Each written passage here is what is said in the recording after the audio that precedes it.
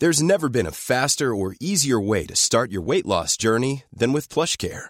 PlushCare accepts most insurance plans and gives you online access to board-certified physicians who can prescribe FDA-approved weight loss medications like Wegovy and Zepbound for those who qualify. Take charge of your health and speak with a board-certified physician about a weight loss plan that's right for you. Get started today at plushcare.com/weight loss. That's plushcare.com/weight loss. plushcare.com/weight loss. Welcome to the Money Stepper Q&A podcast. Question 6. Which fixed rate mortgage period is best for me? Right, today's episode is a little longer than usual because quite simply I couldn't fit the answer into the normal 5-minute episode. But I've stuck with it because it's quite a good question, and it's quite a relevant question to a lot of people who are taking out new mortgages. The question is from Kai, and it goes as follows. We are first-time buyers, and we're about to take out a £327,000 mortgage over 35 years. We've decided to go with a fixed rate, the £999 mortgage fee, and we have the options of 2, 3 or 5 years. The interest rates are 2.15% for the 2-year fixed, 2.59% for the 3-year fixed, and 3.29% for the 5-year fixed. So for the 2, 3 and 5 it's 2.15%, 2.59% and 3.29% respectively. Obviously it's a bit of a look into your crystal ball question, but we all know that interest rates are only going one way, right? It's just a question of how quickly. We can afford to overpay, and the mortgage allows us to do so by 10% a year. We're not looking to move in the next 5 years, if that helps, and our combined income is around £4,500 per month. Which of the options would you choose? Guy, it's a tough one. I'm going to already assume that you've decided on a fixed rate, that you've decided on the amount of the mortgage and your loan to value, and that you've decided on the 35-year repayment period. I'm not going to question them. I'm just going to answer your question. Between the 3 options, which would you take? Now, the difference in the interest rates for these 3 products model the bank's expectation of what they think interest rates will do over that time. So when you say that rates will only go one way, well, that assumption is already built into these 3 rates. Also built into these rates is the risk premium, as I like to call it. And so the 3.29% for the 5 years is higher than it normally would be because the bank have to add a few extra 0.1% in order to mitigate the fact that they don't know what's going to happen over the next 5 years. So to make sure that they've got a bit of leeway on their margins if they're taking a product over 5 years. Therefore, because the expectation and the protection against the variance of the bank side's already built into the price, I'd personally tend to go towards shorter term fixes, with the plan to remortgage every 2 years on a new introductory offer. For me, there's 2 key factors to consider, which isn't immediately obvious when you first think about this. The first of them is what I'm going to call the spread, and that's the difference between what the banks lend at and then what they lend to their customers. So for the minute, the banks borrow at the current base rate of 0.5%, but they'll only lend to you on a 2-year fixed at 2.15%, giving them a spread, a margin of 1.65%. Now for me that's quite high. And I personally believe that due to future increases in competition and technological advances in the mortgage market, like we've seen in other areas of finance such as peer-to-peer lending and low-cost index funds, we'll actually see that spread between the base rate and the lending rates fall.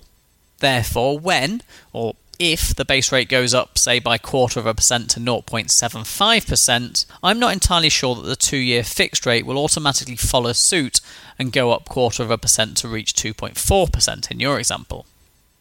So that's one thing to consider. The second is to run the numbers on your actual example. Say you take out a 25-year, £327,000 mortgage on a 5-year fixed rate at 3.29%. and we'll assume a standard variable rate after that of 4.5%, then your payments each month would be £1,486 per month. Now let's imagine that we're going to do, instead of a 5-year fixed, a 2-year fixed followed by a 3-year fixed. If you take out the same £327,000 mortgage on the 2-year fixed rate at 2.15%, then if you keep your same payment of £1,486 per month, we can work out what our interest rate needs to be between years 3 and 5 in order to have exactly the same repayment schedule as a 5-year fixed over the 35 years of the mortgage. So we pay the same down every month. We say in the 5-year fix for the first 5 years it's 3.29% and then it's 4.5% afterwards. In the 2 plus 3 example, we say in the first 2 years it is 2.15%. From years 5 to 35, it's 4.5%. So what does it need to be in years 3, 4 and 5 for us to have the same break-even point as for the 5-year fixed? And I've put the calculations in the show notes. You can head over there, moneystepper.com/question 6. But the figure we come to is 4.05%. If the interest rate for the first 2-year fixed period is 2.15%, and then for the second 3-year fixed period it's 4.05%, then it's the same effectively as having 3.29% for that entire 5-year period. So my question is, do you think that even if the spread stayed the same on fixed rate deals, the base rate is going to increase by over 1.5% in the next 2 years? I'm not sure I can personally see that happening. One final thing we need to consider is your overpayments. You said you were willing to pay extra on your mortgage in order to bring that balance down. Let's again imagine if you repay 5% of your balance more than you should over that 2-year fixed period. When you come to remortgage in 2 years' time, you'll actually find that better rates might be available. You see, you're looking for a property at £400,000 and a mortgage of £327,000, your loan to value 81.75%.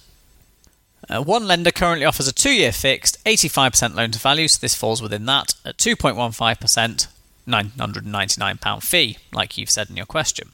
If you were able to make overpayments of 5% of the balance in those first 2 years, which is fairly feasible given the net income you provided in your post, then your loan to value in 2 years' time might actually fall below that 75%. And that's not even building any capital growth into that calculation. So in 2 years' time, you might actually be eligible for lower rates. For instance, with the same lender now, you could get a 3-year fixed with a loan to value of 75% for 2.29% instead of what you're currently being quoted at 2.59%. We put that back into the maths before.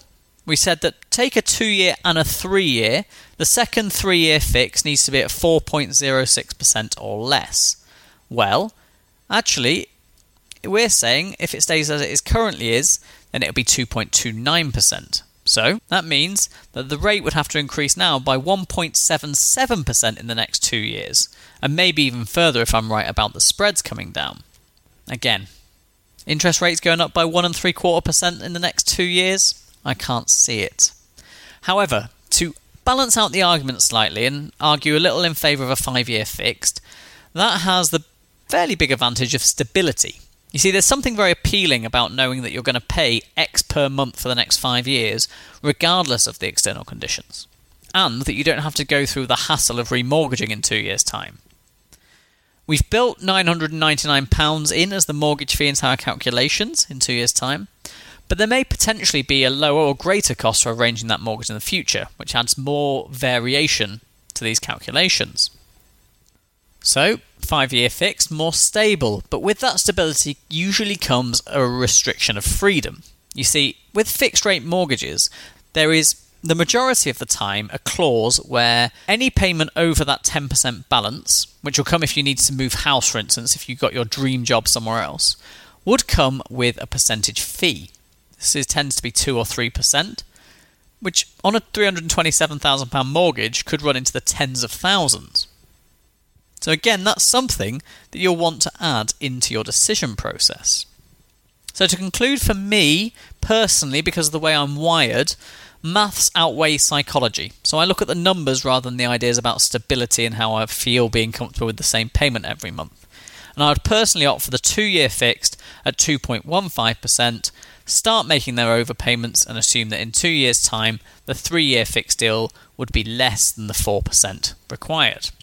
Yes, maybe in 2 years' time the base rate has shot up to 3%, Banks are now charging 5% for their 3-year fixed rates, and house prices have tumbled 20%, so your loan to value is actually higher when you remortgage in 2 years. In that scenario, yes, you would have been laughing if you had taken out the 3.29% 5-year fixed rate, but that's the risk you take. I suggest to you, Kai, that you do all this maths, you get your calculations down in Excel or on paper, and you think about all the options, all the non-quantitative factors, and you go and have an open and honest discussion with an independent mortgage advisor and see if they can add anything else to your thoughts. However, make sure you lead that discussion. Take your numbers with you, ask them questions. Don't let them dictate the conversation. That way they won't be tempted down a route which leads potentially to more profits for them, i.e. you remortgaging again with them in 2 years' time. It's a tough question. There's no right answer, I don't think, when it comes to this one. Do the maths, see how it feels to you, and then take the decision based on that. If you've got any questions, whether they be about mortgages, savings, credit cards, debts, investment, anything at all to do with personal finance, you know where we are. You can leave a question in the show notes. You can head on over to moneystepper.com and find the submit a question page. You can leave a comment there, or you can leave a voicemail on the SpeakPipe app there. Or finally, if you wish, you can send me an email directly, moneystepper@gmail.com. I'll be happy to receive your questions there.